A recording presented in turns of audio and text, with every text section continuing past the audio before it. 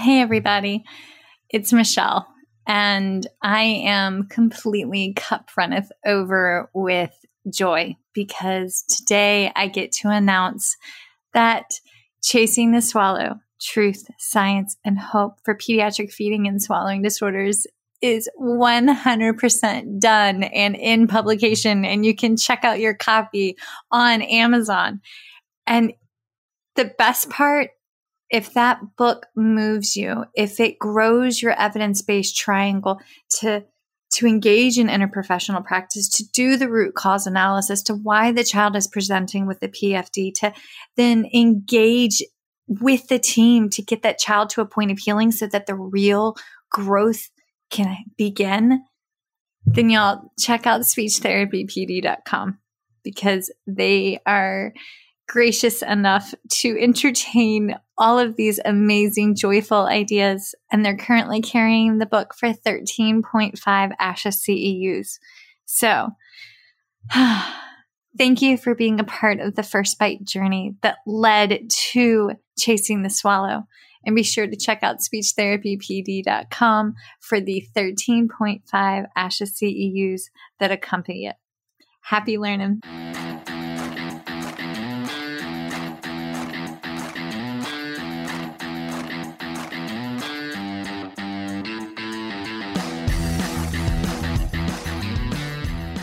Hi, folks, and welcome to First Bite, Fed, Fun, and Functional, a speech therapy podcast sponsored by SpeechTherapyPD.com.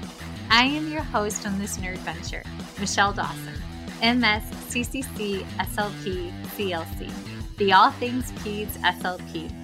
I am a colleague in the trenches of home health early intervention right there with you. I run my own private practice, Heartwood Speech Therapy, here in Coletown, South Carolina, and I guest lecture nationwide on best practices for early intervention for the medically complex and fragile child. First Bite's mission is short and sweet, to bring light, hope, knowledge, and joy to the pediatric clinician, parent, or advocate. By way of a nerdy conversation, so there's plenty of laughter too. In this podcast, we cover everything from AAC to breastfeeding, ethics on how to run a private practice, pediatric dysphagia to clinical supervision, and all other topics in the world of pediatric speech pathology. Our goal is to bring evidence-based practice straight to you by interviewing subject matter experts. To break down the communication barriers so that we can access the knowledge of their fields. Or, as a close friend says, to build the bridge. By bringing other professionals and experts in our field together, we hope to spark advocacy, joy, and passion for continuing to grow and advance care for our little ones. Every fourth episode, I join in. I'm Erin Forward, MSP, CCC, SLP, the Yankee by way of Rochester, New York transplant who actually inspired this journey. I bring a different perspective, that of a newish clinician with experience in early intervention, pediatric acute care, and nonprofit pediatric outpatient settings. So sit back, relax, and watch out for all our squirrels and enjoy this geeky gig brought to you by SpeechTherapyPD.com.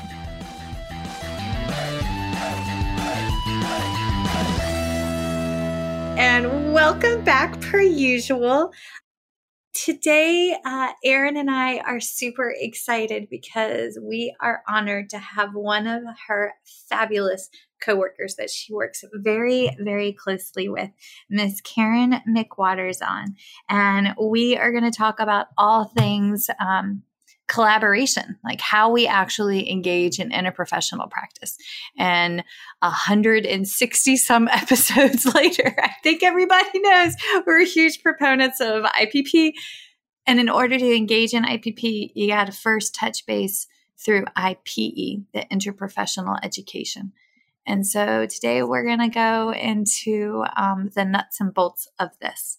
So Erin, take it away, lady. I know Michelle usually does the full intro, but I get to do most of our intro today because we're interviewing my amazing friend and colleague, Karen McWaters, MOTOTRL. Karen is an OT working in Greenville, South Carolina. She received her BS in public health from Clemson University and her master's of occupational therapy degree from Georgia State University in Atlanta.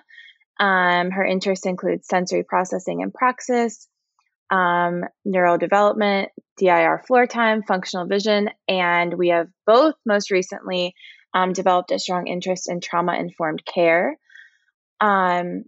This podcast specifically is very near and dear to my heart for many reasons. We are discussing true interdisciplinary care working with patients with autism spectrum disorders between SLPs and OT.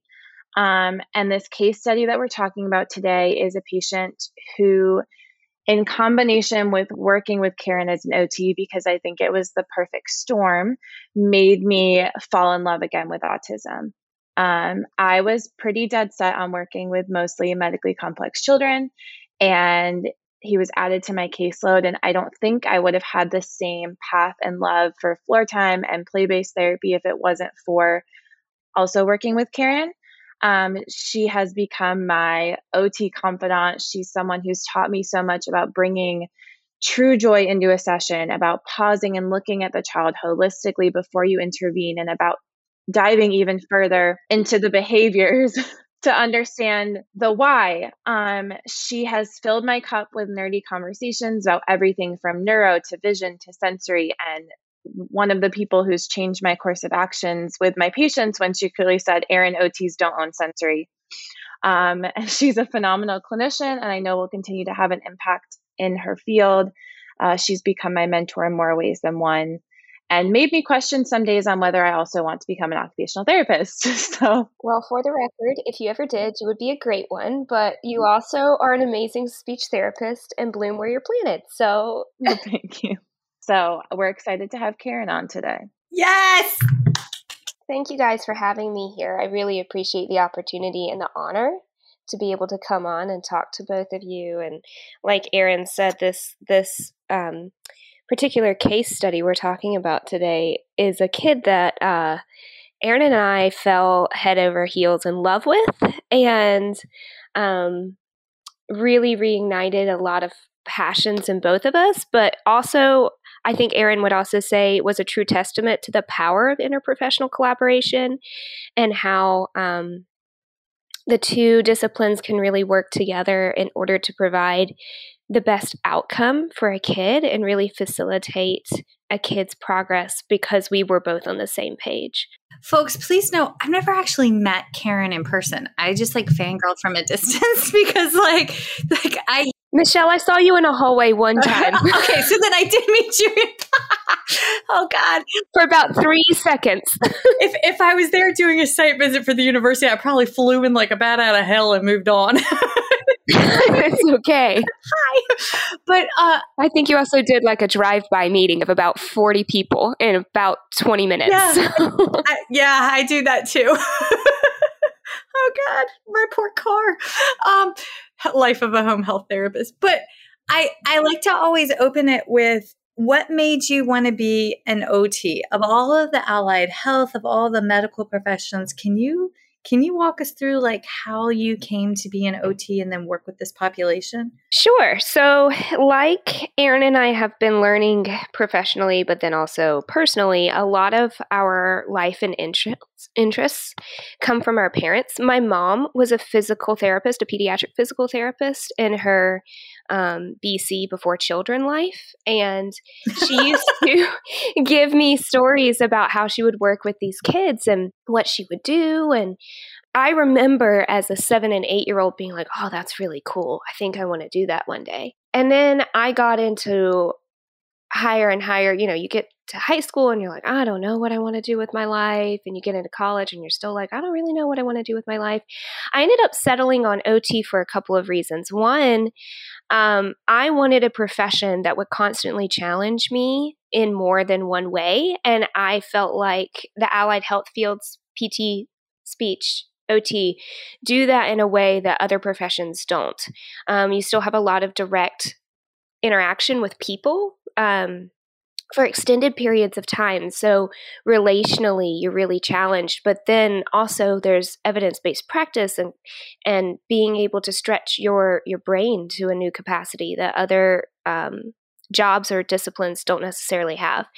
I settled on OT specifically because I just fell in love with what OT was and what it could do. And I fell in love first with a pediatric OT, and the way that pediatric OTs have a specific ability to speak into a child's life and a family's life and meet them where they are and adapt the kid and the environment to be able to meet that specific family's needs. And that was so impactful, to be able to watch and observe, and then also learn about through the whole grad school, becoming your own practitioner level as well. Somewhere in the middle of OT school, I thought I was going to work with adults. And then I went... That didn't work out. No. Because I fell in love with neuro and how cognitively involved it was. And I thought, I want to do spinal cord. That's the hardcore rehab. Mm-mm. And then I went to my pediatric rotation, because in OT school, unlike rotations are different between the two disciplines. So I went to my 12-week pediatric rotation where I was supposed to learn to become an entry-level pediatric OT, and fell in love all over again. I realized that pediatrics has a little bit of every other area of rehab pushed into development and pushed into a kid who has the capacity to play. And I love playing with my kids. It refills my cup every day. And I think that's something special that pediatrics has that no other area of therapy has that tool. So the good Lord has a way of putting us where we need to be. And I think that's wonderful. Okay. All right. Something that has come up again and again is how do we collaborate with our allied health team partners without stepping on toes and causing offense? You know what I mean? And that's I hear some therapists, some SLPs say, well, OTs can't do feeding, and because feeding world is my domain, and that's not true. There's a perfect collab for that. But with respect to floor time and working with individuals with within our neurodiverse population, like autism, how do you respect, and sensory, because I know y'all have had that conversation at length. What are your scope of practice? What is your scope of practice? Erin, if you could talk to the SLP scope of practice, and how do you respect each other? So OT, sometimes I feel like we have the broadest scope of practice because our scope of practice is function. So any activity that a kid needs to do during their day that functionally impacts the way that they interact with their environment and are able to feel success within the context of what they need to be doing during the day is what we are trained to do. Through OTs spend a lot of time talking about task analysis. When you're in OT school, you do like 400 of these things where they give you a simple task and then you have to break it down into the components that go into that task and identify where the person may be struggling with those individual components or skills, and then put it back together about how can you adapt, how can you change, how can you rehabilitate to change the outcome in that task. So with that being said, sometimes I feel like OT, it's like when I have to explain OT to somebody else, it comes out as if we can do everything and nothing all at the same time. And I think in a lot of ways we are equipped to handle a variety of challenges. But we really need to work with other disciplines in order to not only provide the highest level of evidence-based research, but also spread the love. Because sometimes we get all these questions from parents specifically that are like, well, what do I do when, Johnny is having a meltdown over fill in the blank? And it may be a sensory thing. It may be a communication thing. It may be a physical challenge that Johnny just doesn't feel equipped to handle. And all of that needs to be done in a context of what are the other people on your care team doing to tackle this? This is why we have to collab. Well, and speech gets put in a box a lot. And like speech therapists in general, I don't mean to offend anybody, they like their boxes. Like if you like speech therapists, like we are a breed, and a lot of us like to know what our role is and know what we're working on and know how to measure the success in that, because that is obtainable and understandable. And what the problem becomes, especially when you're working with autism or, a lot of our medically complex children, none of it is able to be put in a box. So working on like pre-linguistic communication or paralinguistic communication with like gestures and body language, like our job is also to look at it functionally. But there are so many other aspects that we need to, these foundational skills that this child needs to have before we can kind of work on some of those higher level skills. And that is also part of our scope of practice: attention, memory, engagement. I've had so many conversations with Karen about like, yes, we're working on these foundational pre-linguistic skills, and allowing them to have a relationship with you and build engagement with you is so important before you can ask them to specify the way that they communicate with you. You need and we learn and we understand the way that children are communicating, but I think we're so quick to try and transition it to the communication that we're looking for. And I know that especially in I hear a lot with collaboration with other disciplines with speech, like, okay, the OT is going to help them get regulated, and then we're going to work on this task. Or the OT is going to help me understand how to work on this sensory component, and then we're going to look at pictures. And like, that is, spoiler alert, that's not what Karen and I did. So, no. And also, I want to jump in because you just said a word that like I feel like OTs talk about a lot, and then other disciplines are like, what is that? Is regulation, right? Like that ability to be calm and respond to your own environment in an appropriate way. And what I want to say about that is that speech has just as much of a role in that regulation as OT does, right? It's not like it's OT's job to get the kid regulated. We do have a role in that. But do you ever feel regulated when you don't feel heard or understood? No. Like communication is a huge part of regulation. And being able to stay regulated means that somebody understands and hears your voice. And I think that's where OT speech, we'll get into this as we go, but have a huge way to be able to identify their scope separately, but then also together, that we see communication functionally, but how do you target that and how do you work together best? Well, and you taught me and it was when I had a student that I like realized this even more so, or how far I've come, because I was this student. And you get the speech student and they just come in and they like feel like they have to be constantly saying something because like I'm the speech therapist, like I have to talk. And as Michelle will say, one of our lovely friends told Michelle, why are you yelling at your patient? Crystal, oh my God, I love it. Her and I were co-treated. Yes.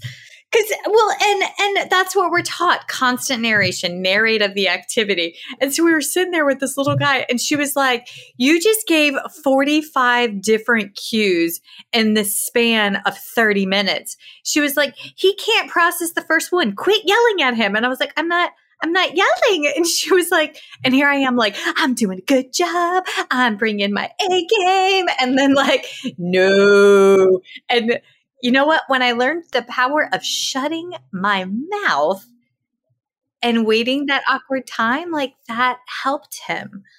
Yes. Oh my God, Erin, PTSD. Yes, to all of that.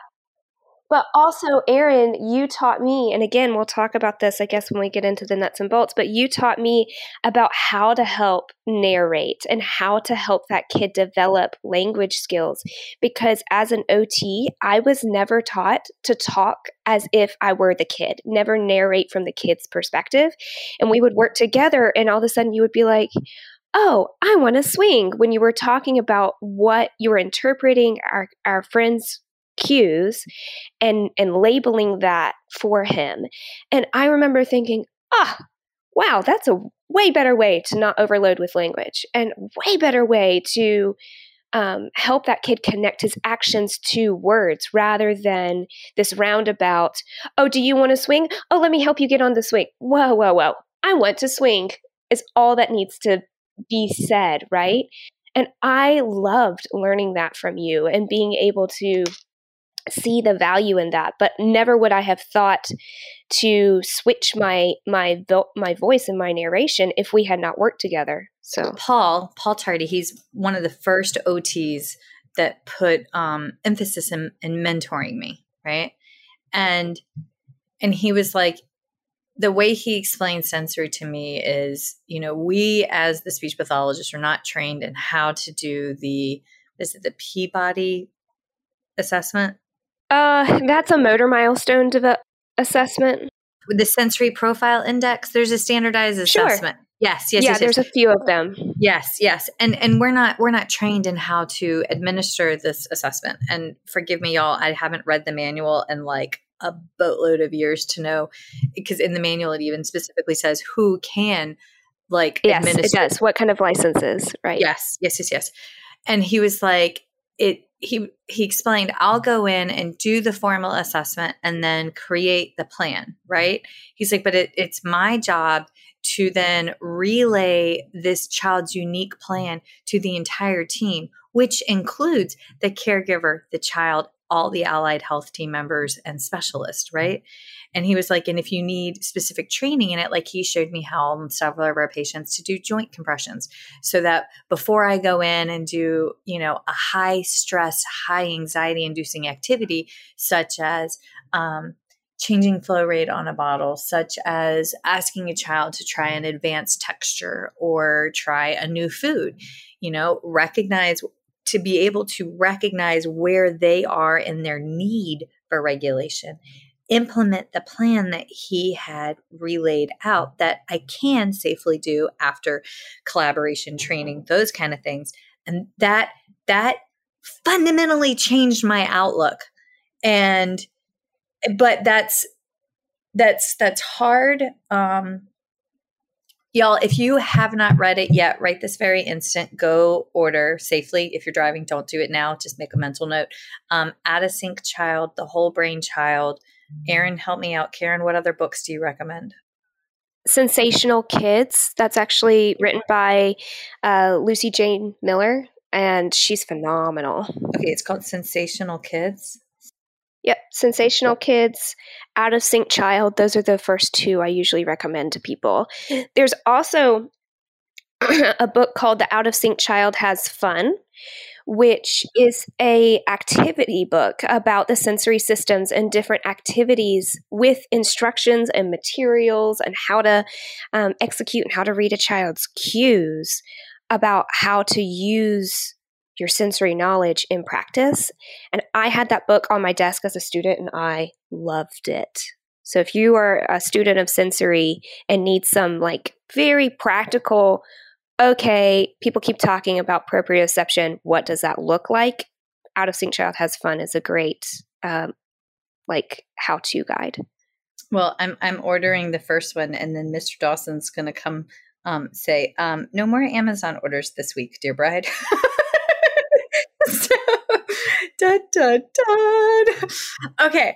All right. So with respect to this case study, also, y'all be sure to fact check us. Please get on AOTA, the American American Occupational Therapy Association, and ASHA, and double check the scope of practices. I mean, trust but verify. Know your resources. Know where you can go. And just like within the world of speech pathologists and speech language assistants, there's also certified occupational therapy assistants who in their own right are not allowed to do formal standardized assessments, but implement the plan of care as outlined by the licensed and registered occupational therapist. So fact checks. Well, and also within your scope of practice, there's you have to feel confident. There are a lot of areas for interpretation. And so it's making sure that you feel confident in your own skill set as well to be able to understand those functional what you need to work on in order to produce some of those skills that are in your scope of practice. And it may involve reaching out to those other providers of the allied health team. But sometimes it can be really vague, and that's okay. That's why you're the professional, you know. You are a speech therapist and you want to learn more about how OT defines their scope and where we come from. AOTA has a massive document that defines our scope and process. It's like 50 pages long, but it has a lot of great infographics to help kind of break it down visually about where OT comes from.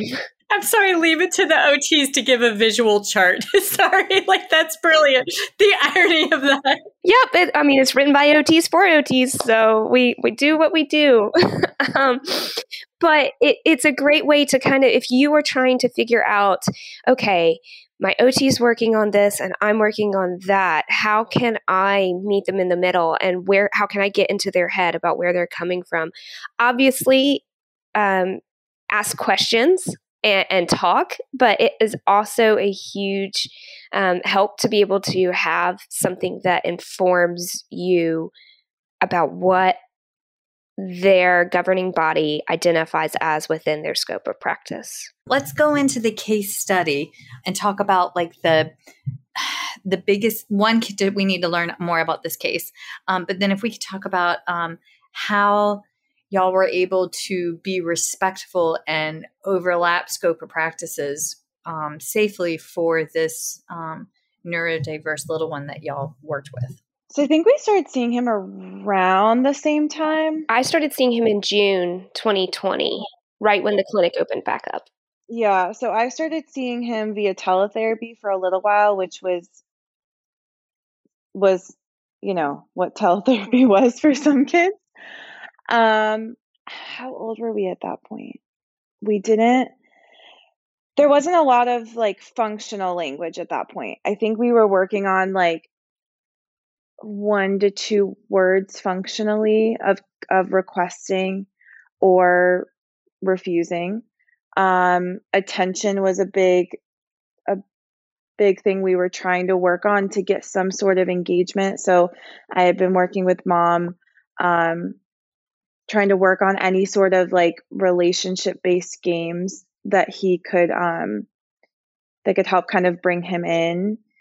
We loved letters. Always loved letters. I think for context, we were 5.5, somewhere around 5.5. Mm-hmm. But it wasn't really up until we went to the clinic that I think I really got to understand him, because Mom was following him around with the phone and we were in a big space and he didn't really care much about looking at me on the phone or engaging with me, which I don't blame him. And I remember when we started in the clinic, it took about 2 weeks or so to get him to like come inside. Wait, was this the little one that was having meltdowns in the car? Mm-hmm. Maybe I'm not giving enough credit. Maybe it did only take a week or so, but another occupational therapist that had treated him for a long time helped with that. Again, we are very into interdisciplinary collaboration. I needed some help, and more so it was a familiarity thing, because this was a new clinic also. So I'm coming in with a new therapist. I'm coming in with a new clinic. I don't know what's going to happen. I'm nervous because it's been COVID and I've been in my house with my mom for this long. I don't communicate very well my needs, at least verbally. So people have to understand them non-verbally and then translate them for anybody else that's around me. And everyone else is really anxious because we're in a pandemic. So getting a child like that into a new space is going to be understandably a bit of a challenge. So we worked through that in many ways, like making it very playful, having Mom come in and just be a part of the session, making sure we use the same door every time, having any sort of consistency that we could have.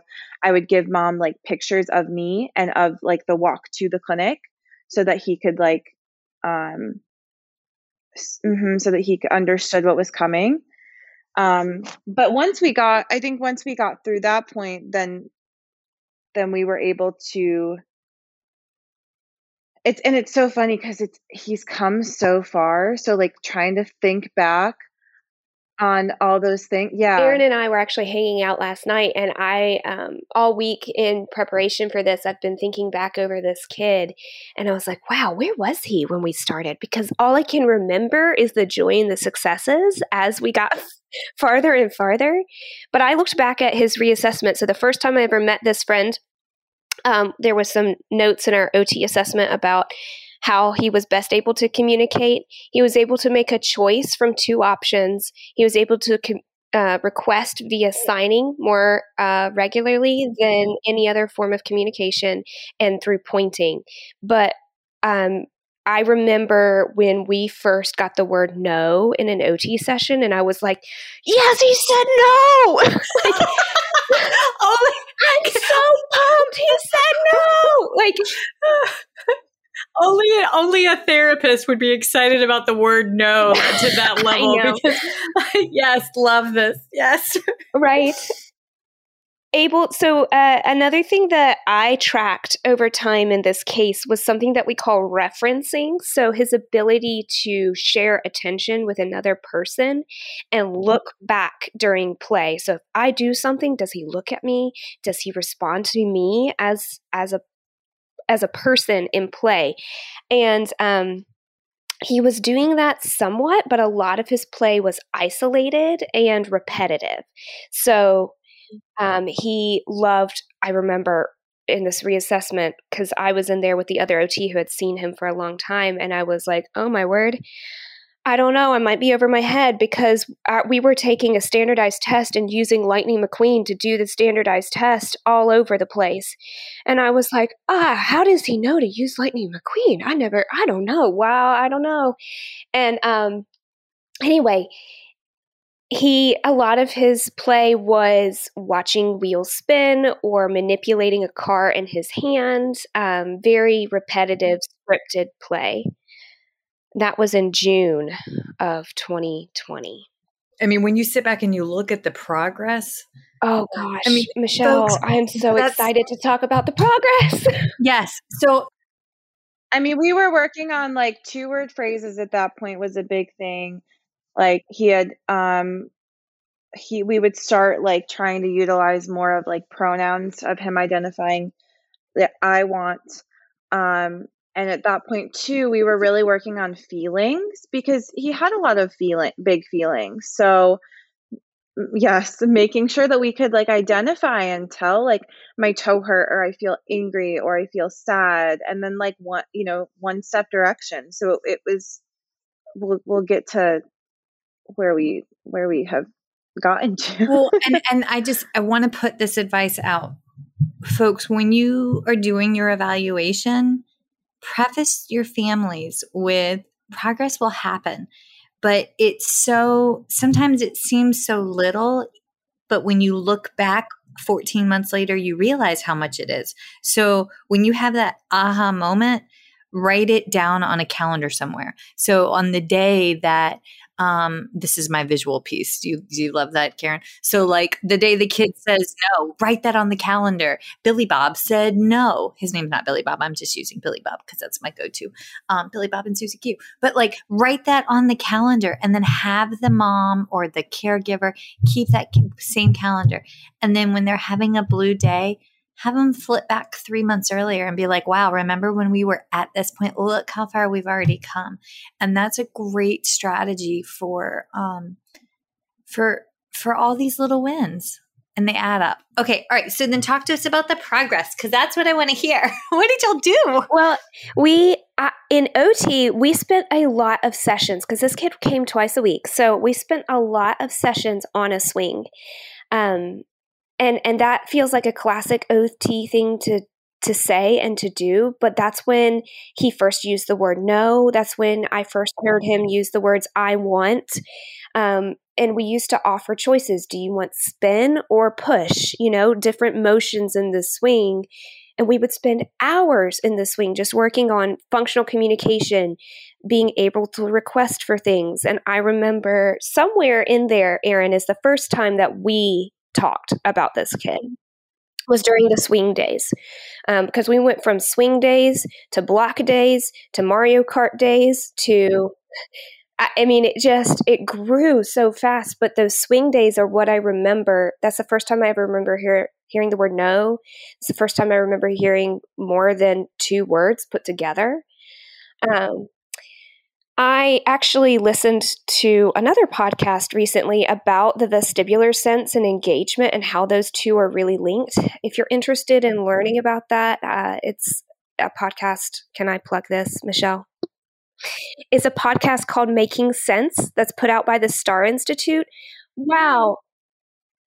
It was so good. It connected so many dots for me that I was like, yes, clinically, I see this. And yes, clinically, this happened in this case where you give a kid vestibular input and they can feel their own body in relation to their environment. And it helps them have that embodied experience of movement and action in their environment. And it triggers something. Well, and then that's why those words too, the spin versus giving those words, and then they're having that experience while they're hearing this vocabulary to give them the verbiage to explain it is so valuable, which is why, and don't get upset with me, but why trying to learn actions with pictures just doesn't make sense to me. Because they need to feel the action. Sorry, but that's that is nothing to apologize for, a woman. That is life. We learn verbs in action, in the motion, and not static and sterile. That's brilliant. So I kind of did a little, this morning, I was like, I need to write down a timeline just to be able to show. So I went back through every single. Yeah, this is why everyone needs and Erin needs a Karen. Because she is because I'm the timeline, the one that comes fully prepared.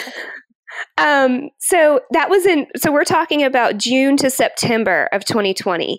In September of 2020, this little one was spontaneously using 2 to 3 word phrases and had minimal cues to use up to 4. I want more swing. I want fill in the blank. He was starting to actually request for things. Still having difficulty transitioning. But the other thing I noted in September, our stimming type behaviors dropped by a lot. They were hand flapping, the spinning, the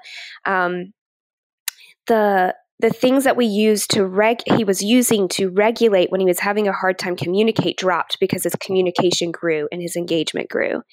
By February 2021, we were starting to use 4 words independently.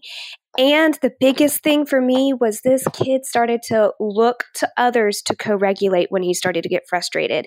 He got so mad at himself in a session once, and he looked me dead in the eyes and said, "Give me a hug," when he was so frustrated. And never would I have thought that when you look at the June kid versus the February kid, to say, "Give me a hug," when frustrated and really seek engagement to face a challenge was a huge functional gain for this kid. Huge. And we can talk about social emotional growth and all of that and where he was cognitively to see another person as a resource and to know how to access that resource. Oh man, I love this kid, and talking about it makes me fall back in love with him again. Well, and you want go ahead? No, go ahead. Sorry, Erin. No, and because I think Karen, what was cool about us working together is that I was able to pull I found joy in his language development, but also in the fact that I was now understanding a lot of this other development that he was having in conjunction with his language, and I had, throughout seeing him research more into floor time and those capacities that they talk about in floor time, to understand language from a different perspective of not just the language development in this model that we utilize of what skills they should be obtaining, but language development to help him obtain these play skills and these functional skills for life, such as social problem solving. And that was, I remember, and I'm looking back timeline wise, but I remember by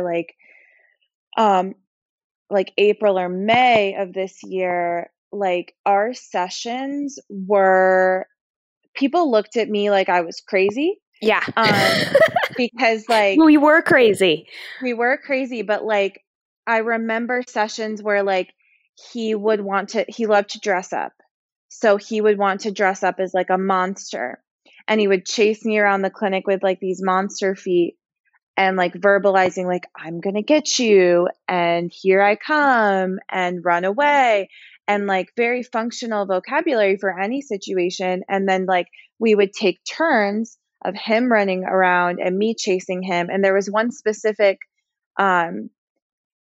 session where we like used a scooter board, and I would pull him on the scooter board. Well, at one moment in time, we didn't have a scooter board. So I was trying to get him to understand by pulling me on the rope that it didn't quite work. But he figured it out. So we pulled in another therapist to like help him pull me on the floor with no scooter board. So Erin, like for context, Erin is laying on her back on the floor in the clinic. This kid has a rope and he's hauling her down the hallway.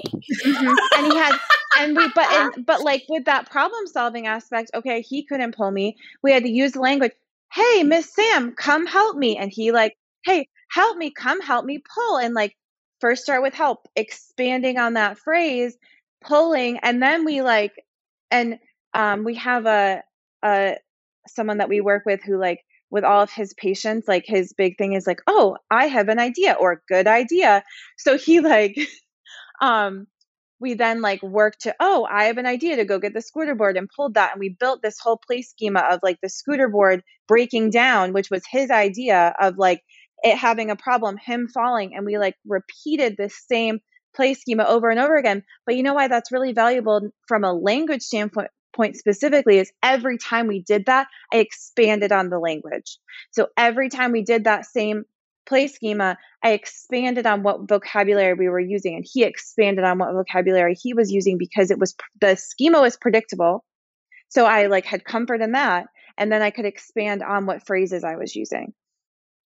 And we when I say the swing days, the slide days, the block days, it's because he systematically worked through different play schemas that made sense to him at the time. And Erin and I would use that same game over and over and over again, but it never looked the same way twice, because it was a way to stretch his motor planning, his praxis skills from an OT perspective. You're doing the task analysis. Right. We're talking about I was talking to Erin about this last night, and this is a good example, Erin, about how he was using the rope to pull you on the floor. Months before that, we had worked on the idea of what it means to pull and different things you could use to pull.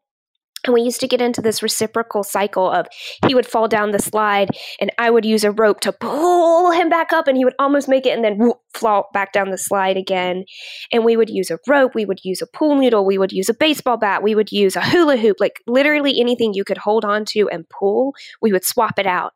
So it was a way to expand his knowledge of how to use his environment with just the concept of pulling. And Erin did the same thing with language, we're playing the same game, but here's a new phrase, here's a new way to communicate. We're going to expand.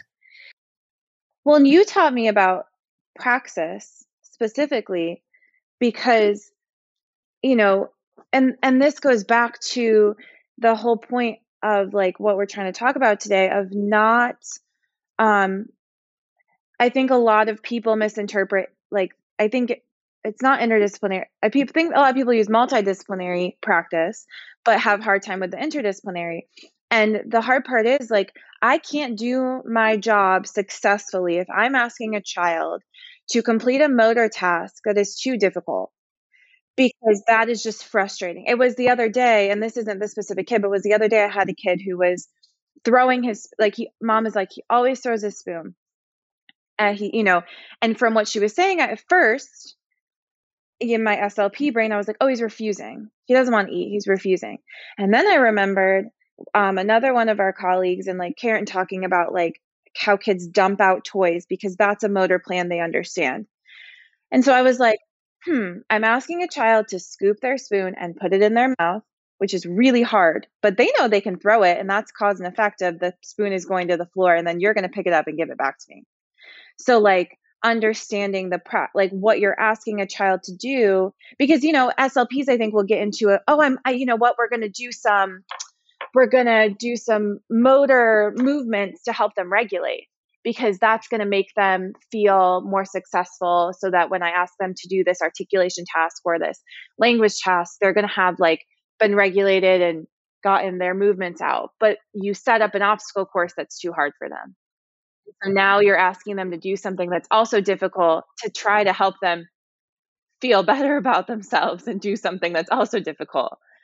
So like with this kid, it was helpful to understand also the why of when we were trying to expand from something, why he just wanted to stack something, or it made me look at him differently. Just to speak to where he ended up, when Aaron and I last saw this child, he had started to use multiple ways to communicate.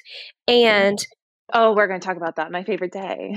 Oh, can we please talk about our favorite day? But he had started to use, even beyond just this one day that we're going to talk about, that was just like this magic flow of OT speech, like magical day. Oh, it was wonderful. But he had started to use multiple ways and methods to communicate what his idea was. And he would be patient with you if you didn't get it the first 5 times. I mean, I had this kid try to explain a complex idea to me for 20 minutes straight before he started to cry over it. And that was like, I would cry if I was trying to tell you something for 20 minutes and you didn't get it. Like, I was so excited to see him grow, but he also started using visual methods to communicate when he had an idea that I wasn't picking up on. I would go to a whiteboard and draw what I thought he was saying, and then he would come over and correct it. So when he couldn't verbally tell me what was different and didn't have the language, he was still finding another way to connect and communicate. Because he started to get to the point where his ideas were much more complex than he was able to communicate. And I remember like towards the end, he would come into the session with an idea. Like he would bring a notepad or he would bring a toy. Like he came in already knowing what he wanted to do, which was really cool, because I think he understood that this was a place, and this is going to get me like emotional, but like thinking back on it, it makes me realize that he understood that coming to see Karen and I love him, if you can't tell, that coming to see us was a place that he felt safe to have these broad ideas and like have someone that would listen and help him do something that was like more difficult, or like he just felt like this was this place that he like could grow and explore. And I remember he came in this day with a notepad, and he like walks in with his notepad, and we started like playing a little bit with like some cars that he wanted to play with. And then he like, oh, I can't remember. He like started to draw a circle, and I think at first I thought he wanted like I knew it was something to do with a face, because he would like, draw a circle, please. And what was so funny, like Karen was saying, he would tell me to draw a circle, and then he would be like, no, draw around and stop. Like he'd tell me to draw a circle, but then he would tell me the action of how to draw a circle just to make sure that I understood what he was saying. And so I will cop to the fact that I am not a crafter, and I am really bad at drawing. I probably need some occupational therapy myself, but my grip strength is not good. I've learned, like, it's fine. So I pulled in another speech therapist that we work with, Claire, who is like the best at like that creative aspect of what we do. And so he was like trying to she eventually figured out that he wanted to have like his face in this circle, because she cut out a circle and she'd be like, do you want it bigger? So I was like, no, draw a bigger circle, please. I want bigger circle. So she would like draw a bigger circle, and he was so patient. And he eventually, so she drew the circle and he goes, I want tape, please. Let's use tape. So she gave him choices and like he coached her through, put tape on ears, please. Tape on ears, more tape on head, like coaching us through this entire thing. And then he tried to explain, I can't remember what language he used to try to explain what he was doing, but he goes, tape on feet, please. Paper tape on feet. So we put the tape on his feet. And then I can't remember if yet we had gone to his torso yet, but he starts jumping and he was like making this squeaky noise. And it took a couple of us, but we realized that this child was trying to help us make him the Pixar lamp. That little lamp that jumps on the eye at the beginning of Pixar movies. The murdering lamp. Yeah. It's the murdering lamp. He wanted to be that lamp. And so for context, he has this white paper circle taped to his ears with his face in the middle, like the light bulb. And then he's got little paper shoes taped onto his feet. And he starts jumping around making those noises like the lamp. So then he comes over to OT. And I grabbed my giant roll of paper, and Aaron actually ended up hanging out with us for this whole hour. I think you had a cancellation or something, and we're just so excited about what was happening.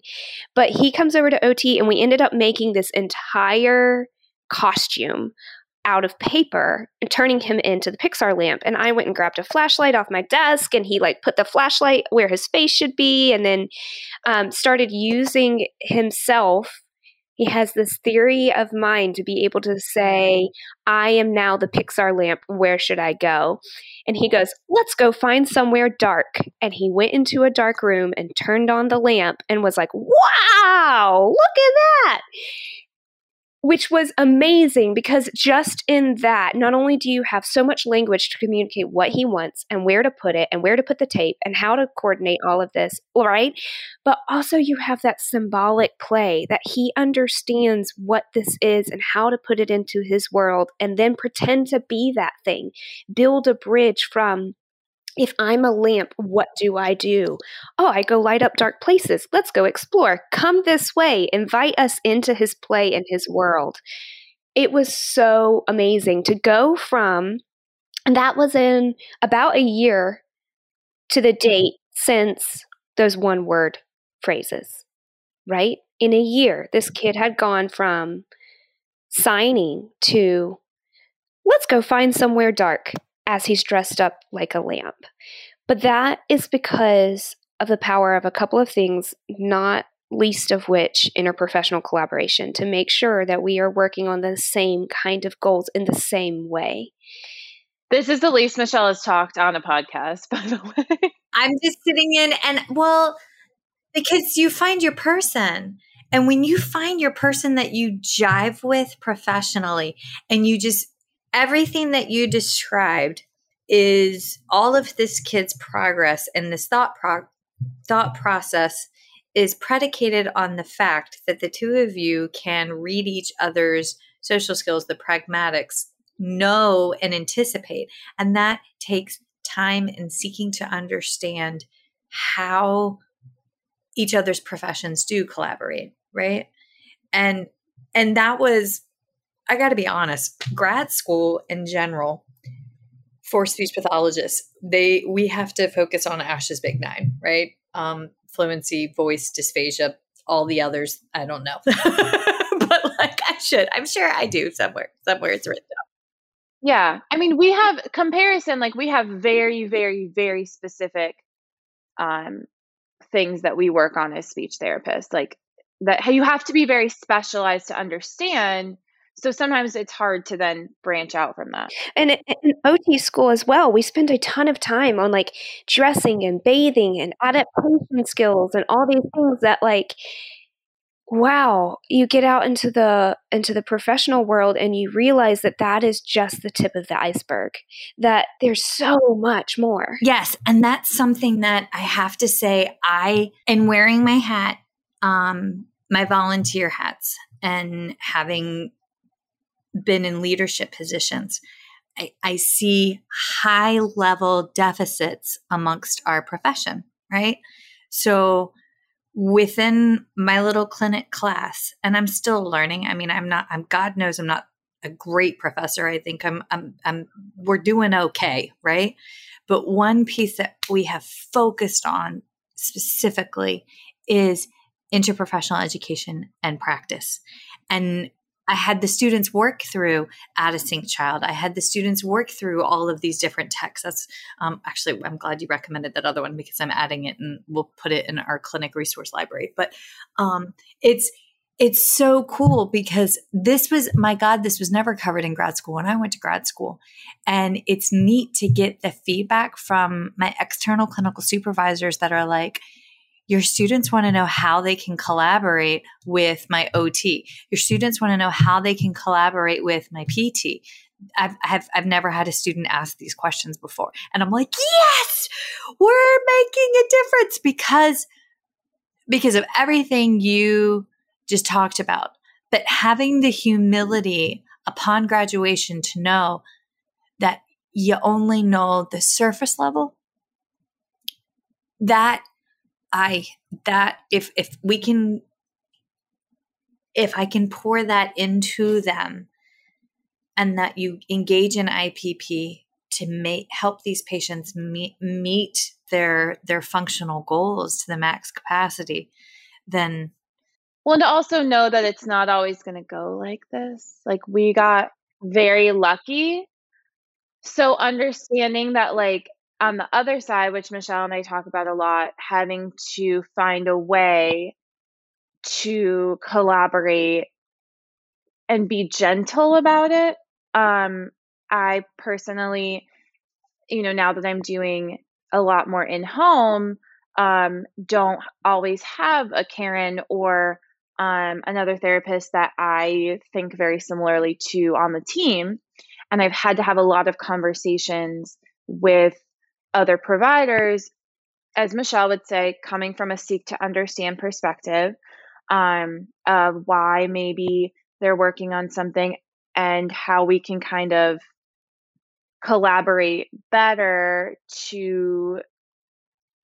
so that we're not putting the parent in an uncomfortable position too, because I'll get in there sometimes and I hear that the OT is doing a lot of, or another provider is recommending a ton of oral motor exercises, but it's also just not my therapeutic technique for what I work on. So then you have to go into, okay, this is a moment for both of us to learn and being kind and gentle and trying to understand, because I go into believing that every therapist is doing what they think is best. So, right, and you have to have that in order to truly collaborate. I was reviewing, because I did have an interdisciplinary class in grad school. I still don't think it gives you a taste for what it's like in the real world to collaborate, because first of all, you don't have clients in grad school, right? You're just like talking generally about what is interdisciplinary collaboration and what, all these like lofty things that are not super tangible. And I think that there's a couple of things, and I think, Erin, you could probably echo this as well, but I think there's a couple of things that really help with interdisciplinary collab.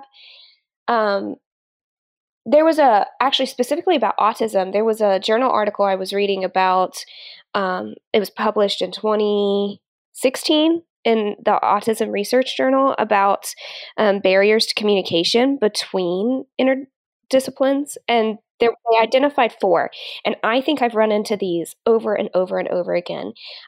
Divergent goals, divergent values, divergent approaches, and different lexical conventions, meaning we don't speak the same language between disciplines.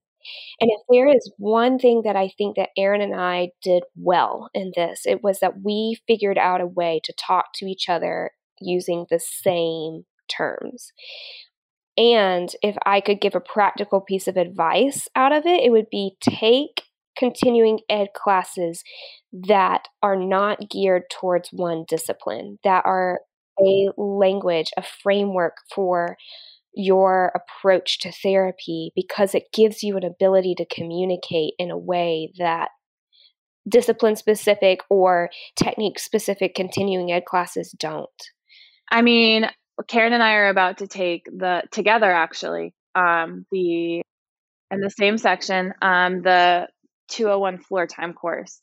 And I have really gone to find a lot of value in floor time. And for that same reason, it gives you that language of where we can both understand where this child is at and then talk about our perspective goals within that within that framework that they're working on. And also and Karen was the first one that was like, you should take floor time. And I was like, what is that? And she's like, well, it's what you're doing. But like but I didn't know. I mean, Michelle, you're the one that like taught me about play and that parallel talk, parallel play component and building engagement. And so like it just made sense to me. But now I have the vocabulary to explain it to parents, to explain it to other professionals, so they don't just come up to me and be like, we have a and be like, oh, you just like play the whole session, and you're like, well, yes. I gotta tell my favorite Erin student story ever. I was at this patient's house and I treated 2 of their 3 children. One of them had a diagnosis of ASD and was completely nonverbal at the time that I got him. And the other baby was a NICU graduate, was a micro preemie. And I picked them up within like 2 weeks of each other. And there we were with my little one who has autism, neurodiverse. And Erin had just started with me and he was having a meltdown. So I threw my body on the floor and mimicked his body actions and was stomping, kicking, throwing my hands down, screaming, I am mad. I am so mad. And Erin looked at me like I had lost my freaking mind the first time. And then I was like, come on down here. And then she did it. And the little guy looked at me and he looked at Erin and he smiled and he goes, mad. And then he wasn't mad anymore. And we were like, yes, Bubby, you're mad. And Erin took it and ran with it. And it was like all the light bulbs went off and the mom was like, look, I just had a baby. If I get on the ground, I'm not getting up. And then she looked at her husband and was like, you have to do that. So like, it was, oh my God, that's so funny. Okay. All right. So we officially have run out of time. Can you guys give me y'all's closing thoughts or words of wisdom, or take this course or pursue this or read this or... Yeah, I have 3 big thoughts. One, if I could change one thing about what Erin and I did, it would have been get on the same page earlier, and involve the parent more. And even if that means you can't bring the parent in, Zoom her in, put her on the phone, mute yourself. Kid doesn't even have to know parent is there, right? But that's the one big thing I wish we had changed, was do it earlier and involve parents as much as possible. Now, sessions like what we're talking about are really hard because we don't sit in one place. We move constantly. So it's a little bit difficult. But other thing is, find your partner in crime. Find somebody you really gel with and talk to consistently. Because even if you don't share the same kids, if you can just get their perspective, if you're like, I really value your perspective from my perspective, from my world as a speech therapist, I really value Erin's perspective. So I will frequently come to her and be like, what can I do differently? Or how can I approach this conversation with their speech therapist? How can I approach this conversation better? Because she and I click. So if she can help give me the lens that I'm missing, even when we're not directly collaborating, it makes a difference. And then so far as continuing ed classes go, I can't recommend DIR floor time approach enough. I think it's hands down the most evidence-based, also most ethical approach to therapy that I've ever come in contact with. If you're interested in sensory processing specifically, I would highly recommend courses by the STAR Institute. STAR is an acronym, so it's in all caps. And then Erin and I just recently went through some trauma-informed training. It's an approach called TBRI. And that is used, the power in some of these tools is that they're used for social workers, they're used for psychiatrists, they're used for OT, PT speech, for educators. So you are really, really targeting the whole picture when you're able to speak the language that is taught in those kinds of courses. No, I second all of that. It's been this past year that I've really, really fallen in love with my floor time kids with like understanding trauma. But that is because I found someone that I could communicate with and could help me understand and was patient with me and didn't make me, sometimes you feel like you're going to ask a stupid question and people are going to look at you like, why doesn't she know this? I don't feel that way with Karen. So it just feels like a very safe space. And I've been able to also pull these concepts in with my more medically complex children we're talking about this specifically with autism, but there's DIR is doing a lot of research with children with like cerebral palsy, Down syndrome, some even more neurodiverse population specifically. And with trauma, you do have to, with TBRI and floor time, you do have to really modify these approaches for the capacity of the child, but they're there. Our kids that are medically complex have trauma and they want to play. And so you have to really had to find a way to help them play. Like some of these kids don't get that opportunity because of how non-ambulatory they are, or they're on a vent or a feeding tube or things like that. So that's something that I've been really passionate about as well. And that was through this whole experience. So kind of always being open to these new ideas, and you really never know where one patient or one experience is kind of going to lead you. I am grateful for y'all sharing your intimate personal growth story of a patient and how y'all came to forge this together as Allied Health. Like that's why we do it. So thank you. Karen, I want to meet you like in real life. Hey, Michelle. I've been hearing about you for like a year. So okay. Next time I crash with Erin up in the upstate, I will throw for a round of adult beverages without tiny humans. Yay! Okay, everybody that's out there, thank you for supporting us. We, as always, are grateful for the kind words, for sharing the First Bite passion. Please know that we hear you. And today's episode was a direct request on how SLPs can collaborate with OT. So when we do the little Instagram questions at First Bite Podcast on Instagram, we ask and you tell us what you want, and then we do our best to fulfill your request. So keep the requests coming. Make sure you follow us on First Bite Podcast on Instagram and on Facebook. As always, we love it when you give us a podcast review on Apple Podcast. Don't forget the book Chasing the Swallow is available now on Amazon and also eligible for 13.5 continuing education hours through Speech Therapy PD, which brings you the lovely First Bite team. Huzzah! All right, that's it. Ladies, hold tight. Feeding Matters guides system-wide changes by uniting caregivers, professionals, and community partners under the Pediatric Feeding Disorder Alliance. So what is this alliance? The Alliance is an open access collaborative community focused on achieving strategic goals within 3 focus areas: education, advocacy, and research. So who is the Alliance? It's you. The Alliance is open to any person passionate about improving care for children with a pediatric feeding disorder. To date, 187 professionals, caregivers, and partners have joined the Alliance. You can join today by visiting the Feeding Matters website at www.feedingmatters.org. Click on PFD Alliance tab and sign up today. Change is possible when we work together. That's a wrap, folks. Once again, thank you for listening to First Bite, fed, fun, and functional. I'm your humble but yet sassy host, Michelle Dawson, the All Things Peds SLP. This podcast is part of a course offered for continuing education through SpeechTherapyPD.com.